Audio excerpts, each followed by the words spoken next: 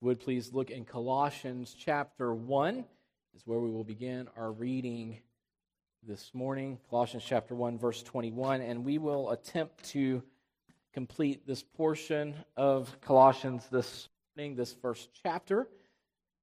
We'll begin reading in verse 21 and read through the remaining verses as we've done over the past several weeks. And you that were sometime alienated and enemies in your mind by wicked works, yet now hath he reconciled in the body of his flesh through death, to present you holy and unblameable and unreprovable in his sight.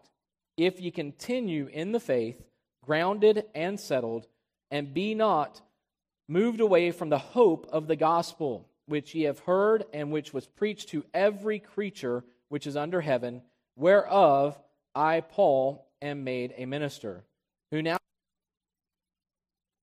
for you, and fill up that which is behind of the afflictions of Christ in my flesh for his body's sake, which is the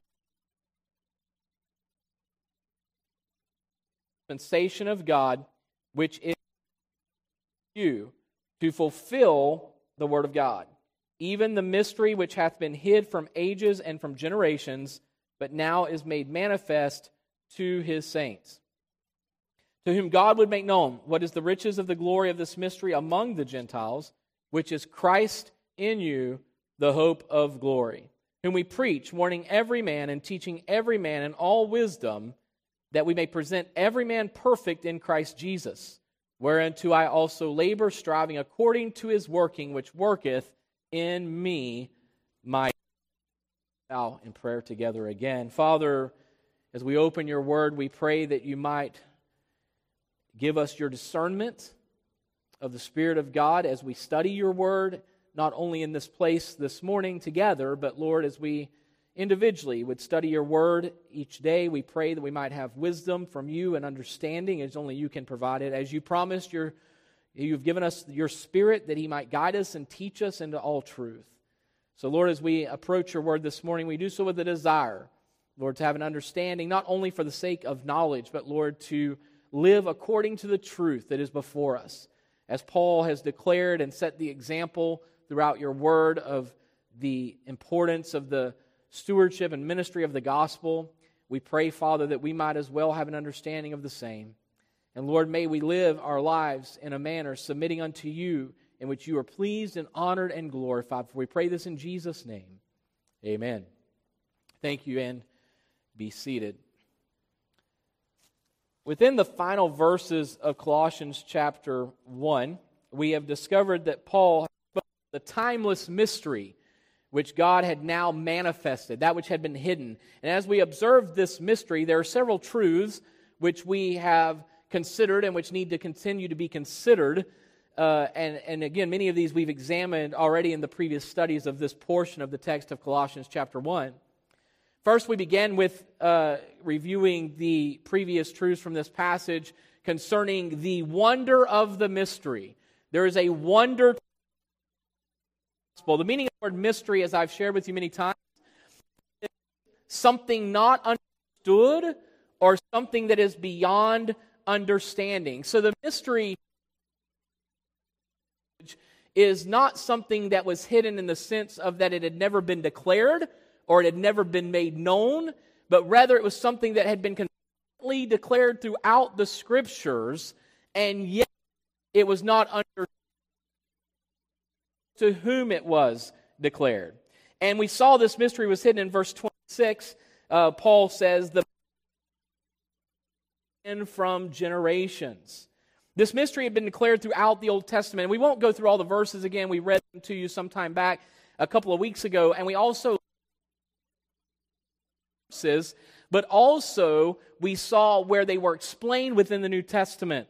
So not only did the Old Testament declare these truths, and it was hidden, but it was explained and expounded upon in the New Testament. So in Deuteronomy 32:21 we find, in Isaiah 65:1 we find, and Hosea chapter 2 verse 23. Now, there are corresponding verses within the New Testament, as I mentioned last week and read to you the week prior, in the New Testament that expound and explain these truths as they are declared in the Old Testament. Second, not only the mystery was hidden, but the mystery has been manifested. Verse 26, Paul, but now is made manifest to his saints.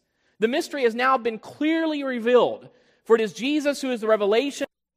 The mystery is part of the eternal purpose of God, which He purposed in Jesus Christ. Ephesians 3:11, Paul writes to the Ephesians in a very similar manner and tone as he does to the church at Colossae. And he says to them in chapter 3, verse 11, regarding this mystery, according to the eternal purpose which He purposed in Christ Jesus our Lord. So that which He purposed in Christ Jesus is referring to the mystery, which is the gospel to the Gentiles, as declared throughout the Old Testament. But then we see, second, the glory of this mystery. Verse 26 to say, Colossians chapter 1, to whom God would make known what is the riches of the glory of this mystery among the Gentiles, which is Christ in you, the hope of glory. Important truths within this statement that we need to recognize. First, the mystery is not revealed to the Gentiles, but is revealed among the Gentiles, the Scripture says. This mystery says among the Gentiles. So this is important because I shared with you, it's not just something that has been proclaimed or declared to the Gentiles, but it is something that God has demonstrated and manifested among the Gentiles. And so this is very important to recognize and understand. Number two, God would make the riches glory of this mystery known among the Gentiles. So God would make known what is the riches of the glory of this mystery. Again, it's not simply that God declared something to the Gentiles, but that He has now manifested and demonstrated among the Gentiles not only the mystery that existed from ages past, eternal purpose, which He eternally purposed in Christ Jesus, but more importantly, He says He would make known what is the riches of the glory of this mystery. So now He's talking about the depths of the beauty and the glory of this mystery. The mystery is that God would not only reveal this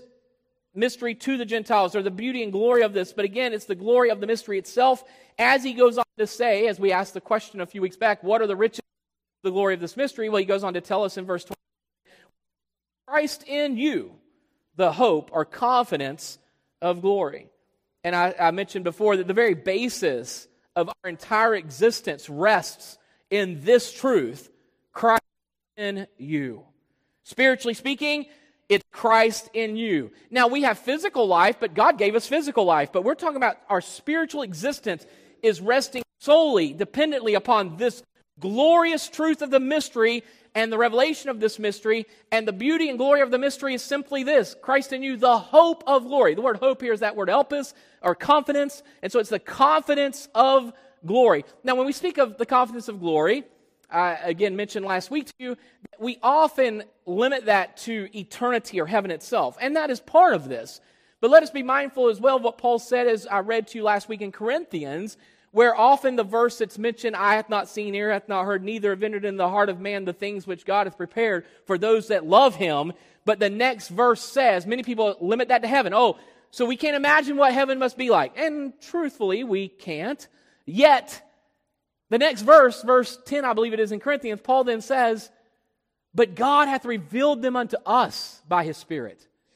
The deep things of God have been revealed by the Spirit of God. So Paul there is not referring to eternity in heaven. He's referring to the life of the believer, that Christ is in you. This is the beauty, and this is the glory of this mystery, which has been hidden from the ages, which is now manifested, that Jesus Christ is living and dwelling in us. And specifically to the Gentiles, to we who are Gentile believers, to the saints now, those who've been called out by God. So today, and this is interesting, I just happened to take note of this. I was sharing with my wife, and I even looked back in our Genesis study. I just want to mention, in Genesis, we spent 192 studies in Genesis, plus a little, going verse by verse through the book, which was a phenomenal study. It truly was. And I forgot exactly how many weeks we were in that first chapter, but it wasn't an excessively large amount of time that we spent there. But today, after 20 weeks of studies, which is the longest I've ever spent within the first chapter of any book, after 20 weeks of studies, we will conclude, Lord willing, chapter 1 of Colossians. And so this has been a lengthy study through this first chapter, which I was not intentionally meaning for it to be, but it has been. And as Paul concluded this portion of his explanation of this great mystery, he further elaborated upon his commitment to the responsibility that the Lord had given him concerning this. To the final statements of Paul within verses 28 and 29, the two final verses of this chapter, first chapter of Colossians. And it deals with the stewardship of the mystery.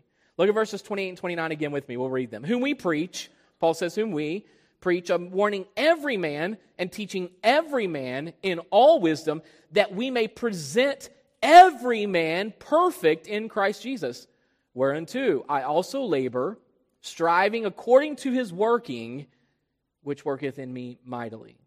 Now, last week I mentioned to you Paul's commitment to his part in the revelation of this mystery, which was unparalleled. His commitment was unparalleled.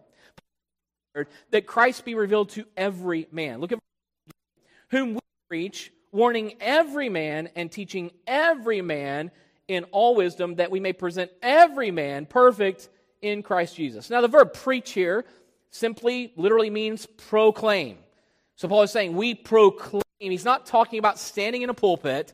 He's not talking about holding some religious meeting per se. He's talking about we proclaim to all the mystery of this gospel, the mystery which is hid from the ages. And who was Paul sent to? Paul was sent to the Gentiles. Specifically, he was an apostle to the Gentiles. And he's saying, we proclaim to all men, not the Jews only, but we proclaim to all men the glory of this mystery which is in you, all saints, Christ in you, the confidence of glory. Not just in itself, but the glory of having a relationship with God the Father. Remember, Jesus did not die, suffer and die and rise again simply for you to go to heaven.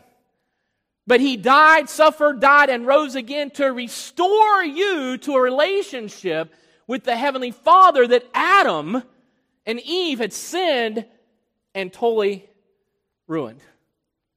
So we focus so much on eternity, which I should have eternal perspective of even this life. But the glory is not simply, as I was saying a moment earlier, let me conclude that, finish that now. The glory is not simply that one day I'll be in heaven. Listen, let me say it to you like this. And this is maybe not be the... I want to articulate this a little more, so I'll make a statement, then I'll go back to it. But if you are only excited as a professing believer in Jesus Christ of a life that exists beyond this present life, we know if that's the only thing that excites you and brings you joy, then I would question the existence of your spiritual life right now altogether.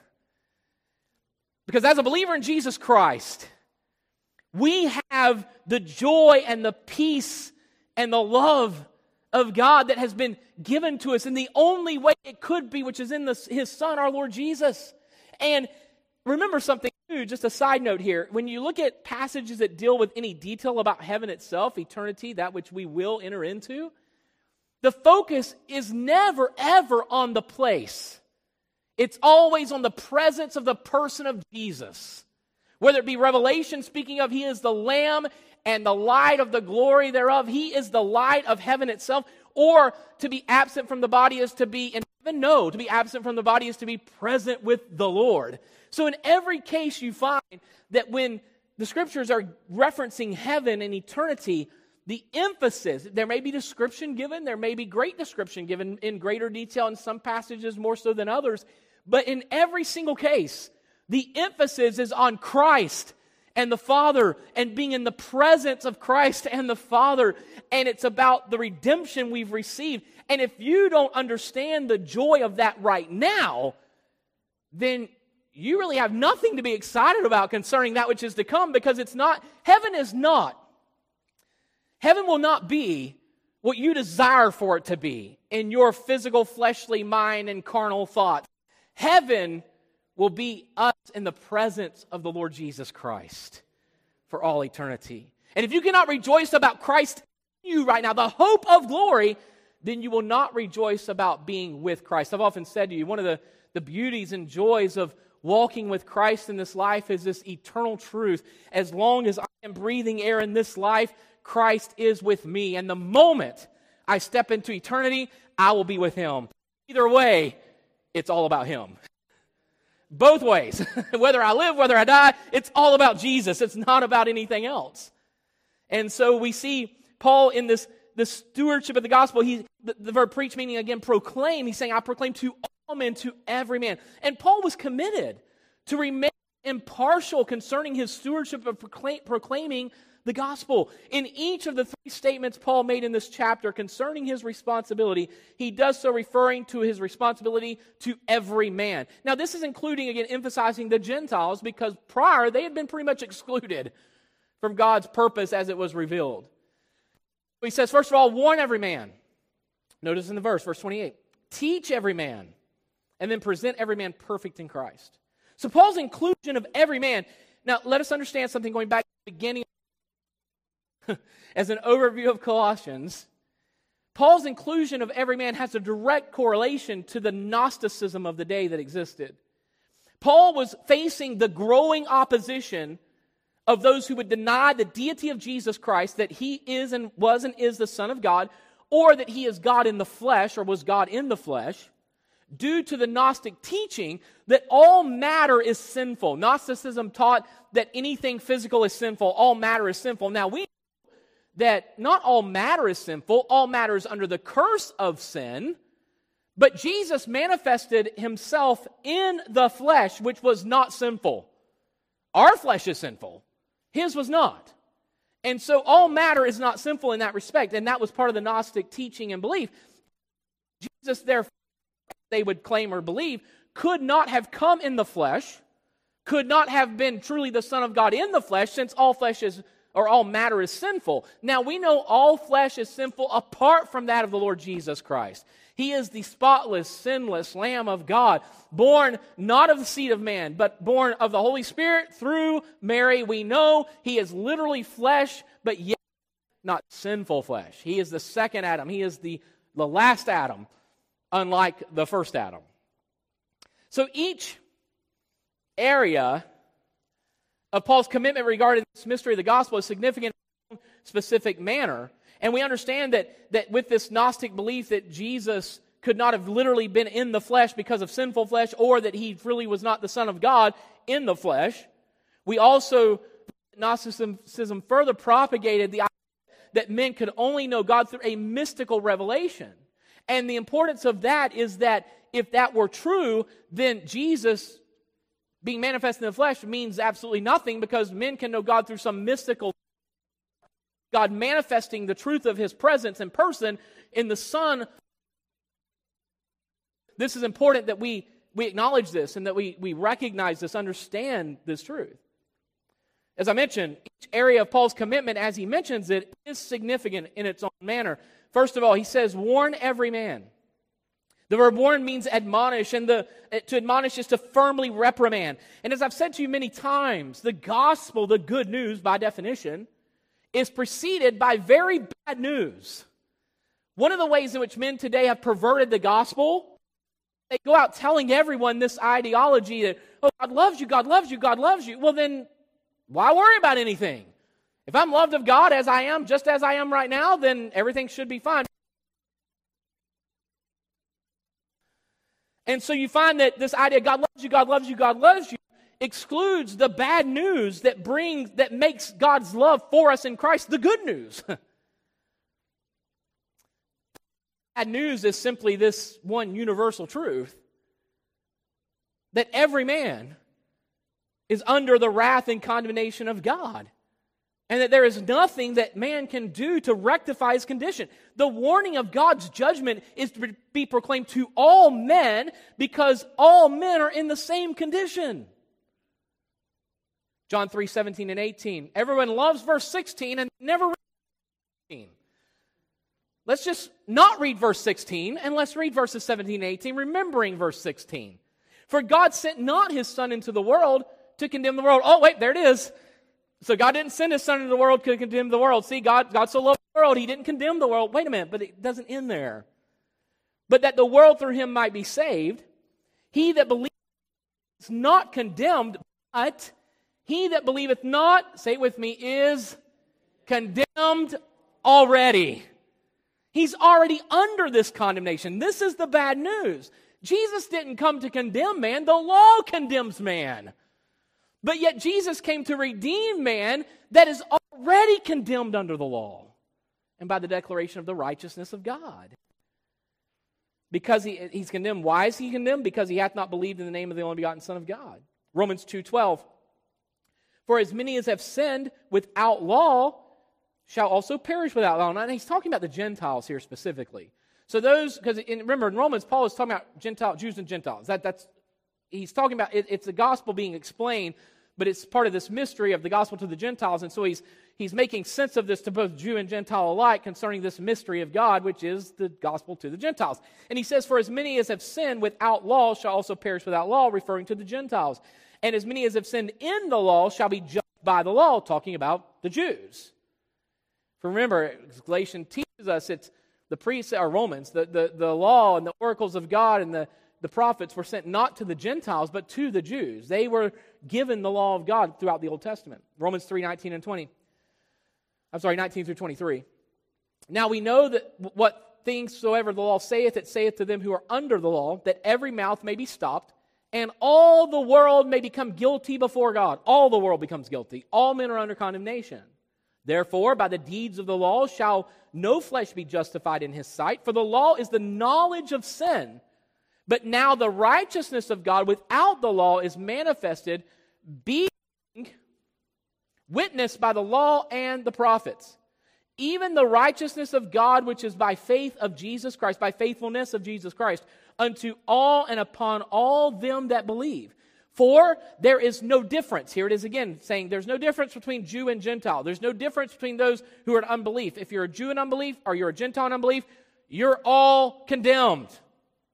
And then he goes on to say, for there is no difference, verse 23, you know this verse, for all have sinned and come short of the glory of God, Jew and Gentile alike. There's a condemnation that men are under. So the responsibility of the stewardship of the gospel was given to Paul to warn every man, Jew and Gentile alike, specifically the Gentiles, to admonish every man, to firmly reprimand every man, sin concerning his guilt and his condemnation before a holy, righteous, just, and faithful God.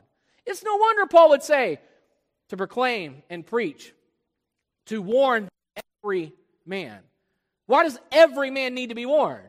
Will every man be saved?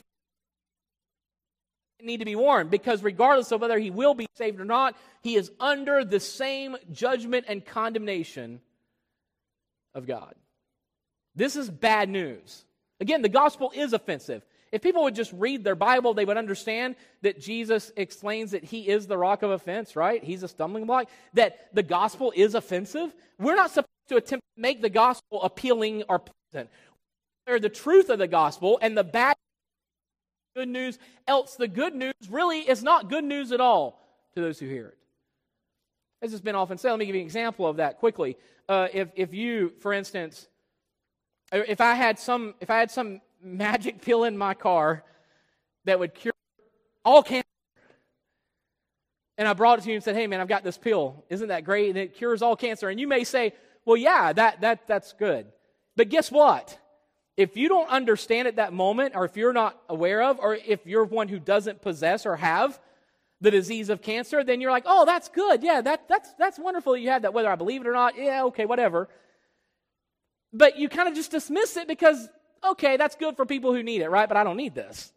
But when you understand that you are at the point of death and tomorrow you will die and there's nothing else that can be done for you, and all of a sudden someone shows up saying, hey, I've got this thing that cures you, you'll probably take it no matter, because you understand I am dying, I am desperate, and here's my condition. Let me tell you what we've done. We've tried to convince people who are under the condemnation of God that God loves them and they're fine and everything's good, so just continue as you are, and won't you just accept Jesus mentality? Listen. No, everything's not fine, everything is not good, and you're not okay. You are under the wrath of a holy God, under condemnation, waiting to be revealed in the righteous day of judgment. And until you understand that, you will continue to look at the gospel as good news for someone else. But never see it for what it really is, the good news of Jesus Christ. To every man. Because every man is under this same condemnation and under this judgment of God. Second, Paul says, teach every man. He's talking about himself. He warns every man, he teaches every man. And all this is part of the gospel, by the way. Hello? Isn't that interesting? To admonish and warn, to teach is all part of the gospel he is proclaiming to all men. He said the verb teach here, of course, means to instruct. And I've often stated that correction without instruction leads to rebellion. Let's go back to the gospel for a minute. We can also relate this to our own childhood, maybe, or if you have children, or raising your own children. Correction without instruction leads to rebellion. If someone comes to me as a child, if I would have been approached and just told, don't do this, this is wrong, instructed beyond that, you know what I want to do? I want to do what's wrong. Why? Because I have a sinful nature. Think about the gospel for a moment. If I go and tell everyone, you're under the condemnation of God, and there's nothing you can do to fix it, well, what do you think they're going to do?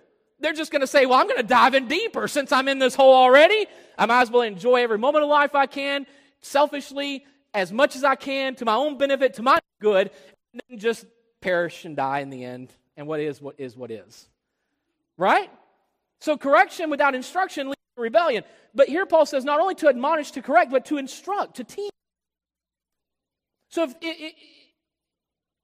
what good would it be to nation that men were under if there's no instruction concerning God's provision for man? Now, teaching every man was not Paul telling men how they could better themselves. That's not teaching. But rather it was commanding men to obey or to respond properly to the gospel. The scriptures explain that there are those who have not obeyed the gospel. And that sounds like a very odd statement. Obey the gospel? What is the gospel? It's the good news. Well, how do you obey the gospel? What does that mean? By the way, fundamentally, foundationally, for your own children, let me say this to you, and let me pause and digress for just a moment to make the point a little more clear maybe. Many so-called Sunday school lessons, whatever else, I'm talking for children specifically, and even adults probably, but specifically, it tells stories about Old Testament characters and things that happen in their lives, or even New Testament and things that happen. And in the modern day, 21st century era of the church, especially in America, what that's resulted in is no more than morality and teaching moral lessons. Like, for instance, making a statement such as this. Well, okay, so Jonah, let's go to Jonah for a moment. Jonah, God told him to do something and he didn't do it, and God was not happy. Think about this for a moment. But then Jonah did what God told him to do, and God was happy with that, right? So in other words, if we follow the teaching of Scripture and all the do's and don'ts and laws of God's Word, then God's happy, isn't He? No, He's not. What are we to obey? The gospel. And what does the gospel teach us? That we can't help ourselves. So it's not morality, help yourself get better. It's a recognition there's nothing I can do to fix this situation I am in and the condemnation I'm under. So how do you obey the gospel? Well, let's look and see what Paul says about this and what the Scriptures teach us about those who obey not the gospel. 10, 11 through 17. It's quite a lengthy verse, but let me read it. I'm also going to reference two Old Testament passages which are quoted within this verse, just to give you the reference. For the Scripture saith, Isaiah 28:16 is where that's found, whosoever believeth on him shall not be ashamed. For there is no difference between the Jew and the Greek, for the same Lord is over all is rich unto all that call upon him. Joel 2:32, for whosoever shall call upon the Lord shall be saved. How then shall they call on him in whom they have not believed? How shall they believe on him in whom they have not heard? How shall they hear without a preacher, without one proclaiming? And how shall they proclaim except they be sent? As it is written, how beautiful are the feet of them that preach the gospel of peace and bring glad tidings of good things, the gospel. But they have not all obeyed the gospel. For Isaiah saith, Lord, who hath believed our report? So then faith cometh by hearing, and hearing by the word of God. Understand, obeyed in this verse means to hear and to heed.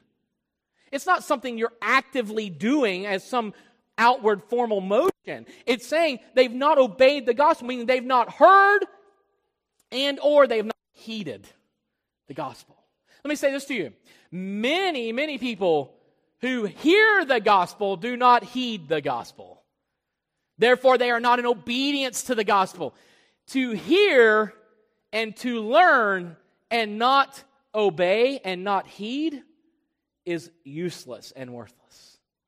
I can know all day long, I can explain to you how that I know that I'm under condemnation without Christ, and therefore, I need to trust Christ, and you need to trust Christ so that we can have redemption. I can quote that to you, I can show you scriptures concerning that, but if I myself have not submitted myself by working of the Holy Spirit to the understanding that I am truly under condemnation, there's nothing I can do, and I am resting, believing to totally entrust one's spiritual well-being to Christ, saying, I have nothing to offer God. I'm not trying to better myself. I can't better myself. All I can do is say, Lord, there's nothing I can do. I rest and trust in your provision for me, which is all sufficient. The Lord Jesus Christ. 1 Peter 4, 17 and 18. For the time has come that judgment must begin at the house of God. And if it first begin at us, what shall the end be of them that obey not the gospel of God? And if the righteous scarcely be saved, where shall the ungodly and the sinner appear? The statement, obey not, in this verse means disobedient. But disobedient is to the gospel, not the law. People have misread or misapplied this and said, okay, I've got to obey the law of God. Listen, if you're a believer in Jesus Christ, the righteousness of Jesus is imputed unto you, credited to your account. It's not something that you rack up points with God. It's not something where if I do good today, then He's going to look and say, well, good boy, you did well. No, God the Father will only be pleased in His Son and in what His Son has accomplished, not in what we can do. I've often said to you, I'll repeat again, that, and especially throughout our previous studies of the epistles we've gone through thus far, that in Galatians, for instance, that Jesus Christ is either all-sufficient or He is not sufficient at all, but it's not both. He is either all-sufficient or He's not sufficient at all. And if He's not sufficient at all, then we are all doomed and hopeless and helpless. But because He is all-sufficient, we don't have to add anything. Paul said in Galatians 2:21, we actually read it this morning, or read 2:20 at least. I'm crucified with Christ, nevertheless I live, yet not I, but Christ liveth in me. In the life which I now live, I live by the faith of the Son of God who loved me and gave Himself for me. Verse 21, I do not frustrate the grace of God. Paul is saying, I do not nullify, I do not cancel out the grace of God, for if righteousness came by the law, then Christ is dead in vain. So if I can do anything to hold up to God and say, here, I'm righteous, God, look at me, I have something to give you, then Jesus died for no reason because He's not sufficient for my righteousness. So we find then that we do not frustrate the law or the grace of God. So to obey not, being disobedient, is not talking about the law, it's talking about the gospel. And what is the gospel? The gospel is this horrible news first, that I'm under condemnation without any hope, without any help. There's nothing I can do to better myself at all before God. Nothing. But here's the news God provided for me in Jesus Christ, who is pleasing to the Father. Isaiah 53 tells us, of course, it pleased the Lord to bruise Him. The Father was pleased to sacrifice His Son on our behalf that we might be redeemed and reconciled to Him, the hostility be removed between He and us. And so God was pleased to do this. He is pleased in His Son. He is satisfied in His work. So obedience to the gospel is not do the law, do the law, do the law. Obedience to the gospel is I have broken the law. There's no way for me to fix what I've done. I am inherently sinful by Adam, by nature and Adam's lineage. Therefore, I must rest and trust in the provision of the Father on my behalf, which is Jesus Christ. Obedience to the gospel is not me attempting to keep the law. Obedience to the gospel is realizing I cannot keep the law, and I trust and rest in He who is the perfected law of God and righteousness of God, Jesus Christ.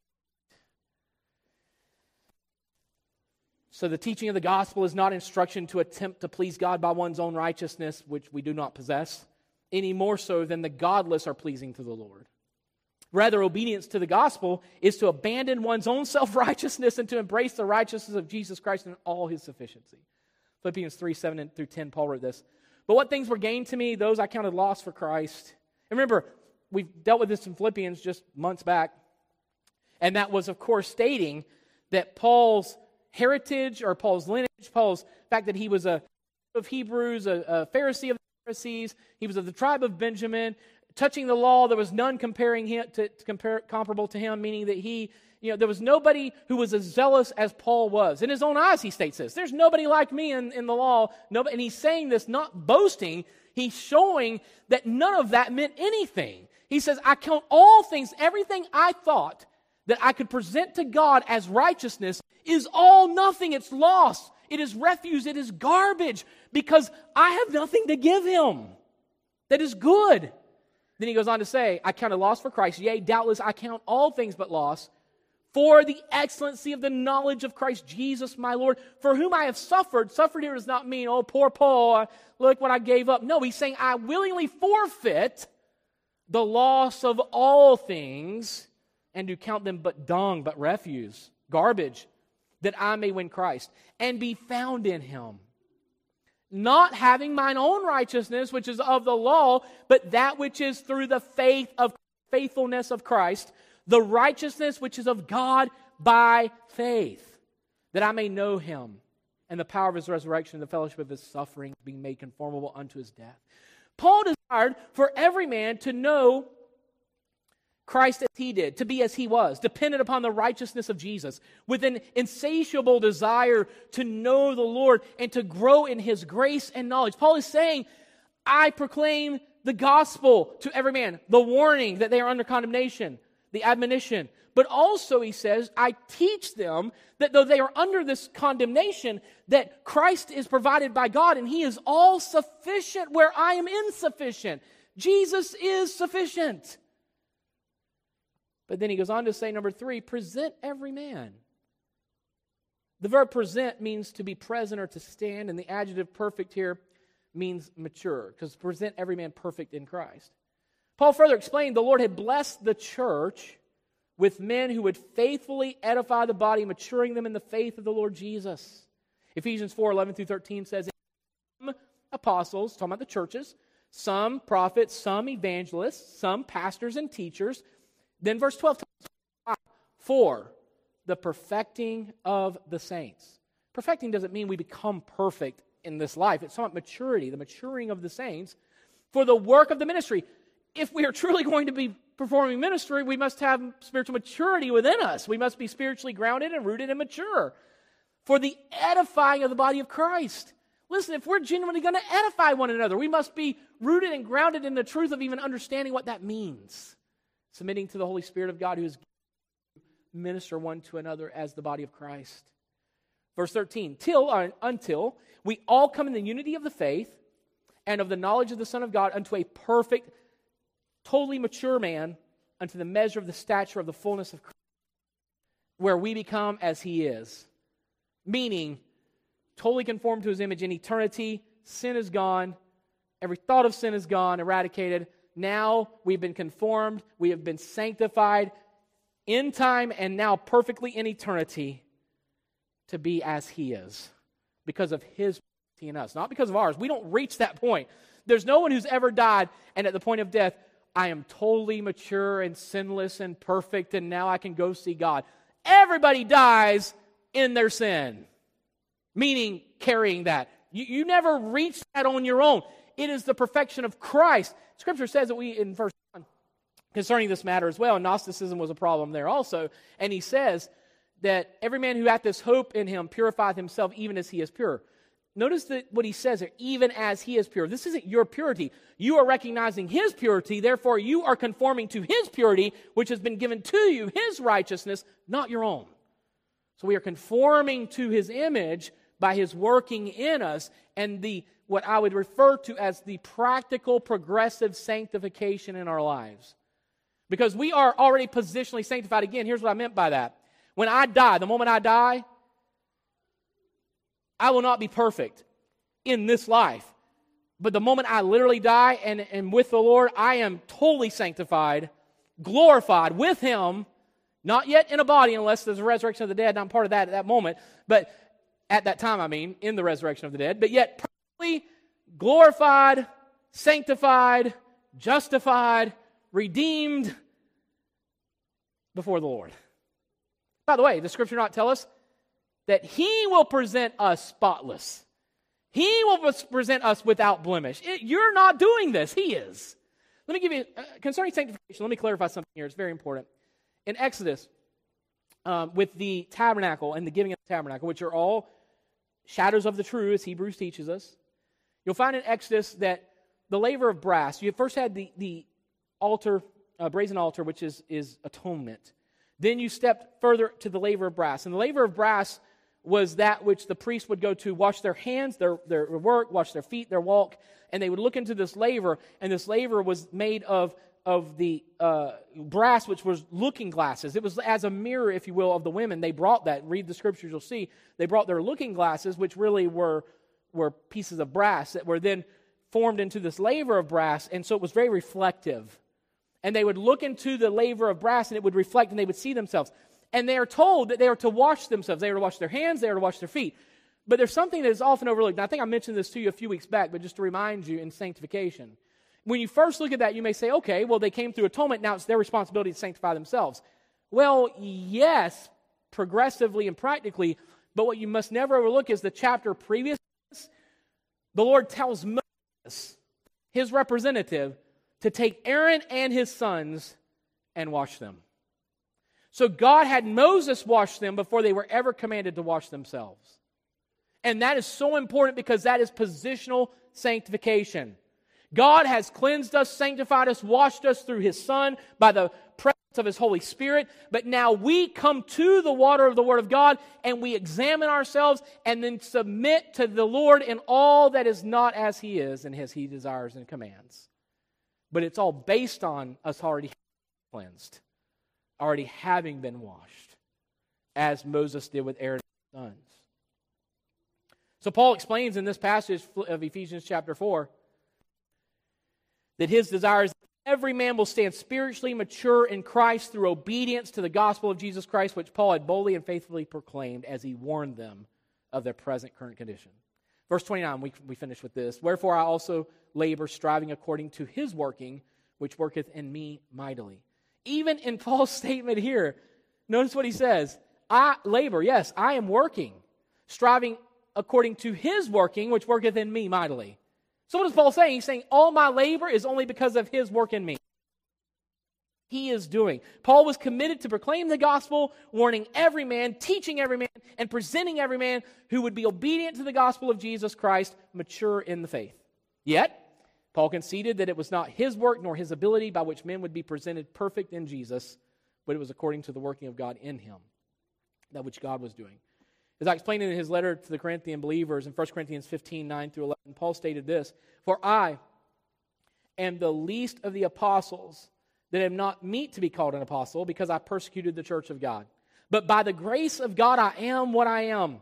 And His grace which was bestowed upon me was not in vain, but I labored more abundantly than they all." He said, I worked harder than everyone else. "Yet not I, but the grace of God which was with me. Therefore, whether it were I or they, so we preach, and so ye believed."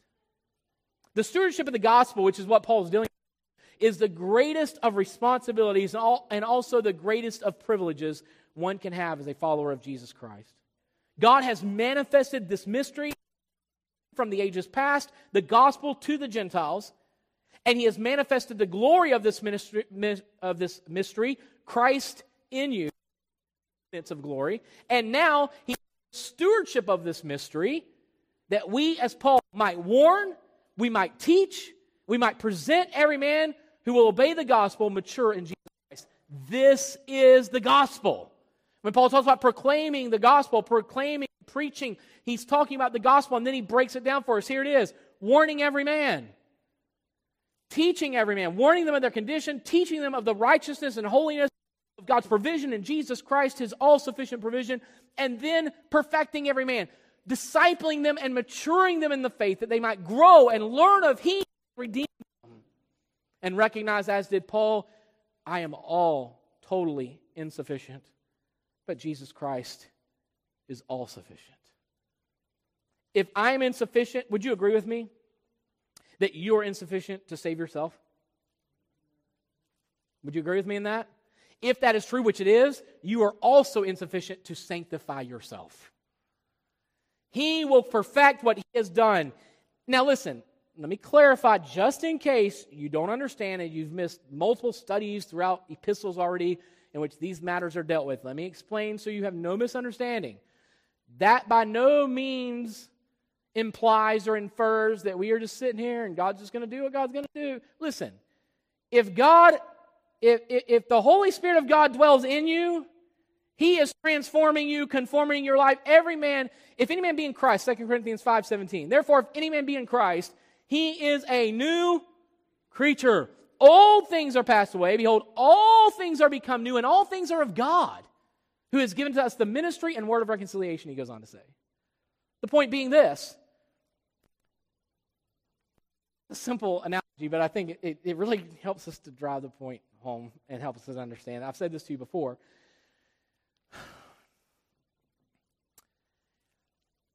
If my mother-in-law lived with me, not only would I be absolutely aware of her presence in my house, but it would probably, to some degree, change my interactions with other people outside my house. You know, and I'm not saying this in ugliness of my mother-in-law, it's just the reality of what it is, right? It's going to be evident that something is different than what it was before. To me personally, and also probably to most people who know me.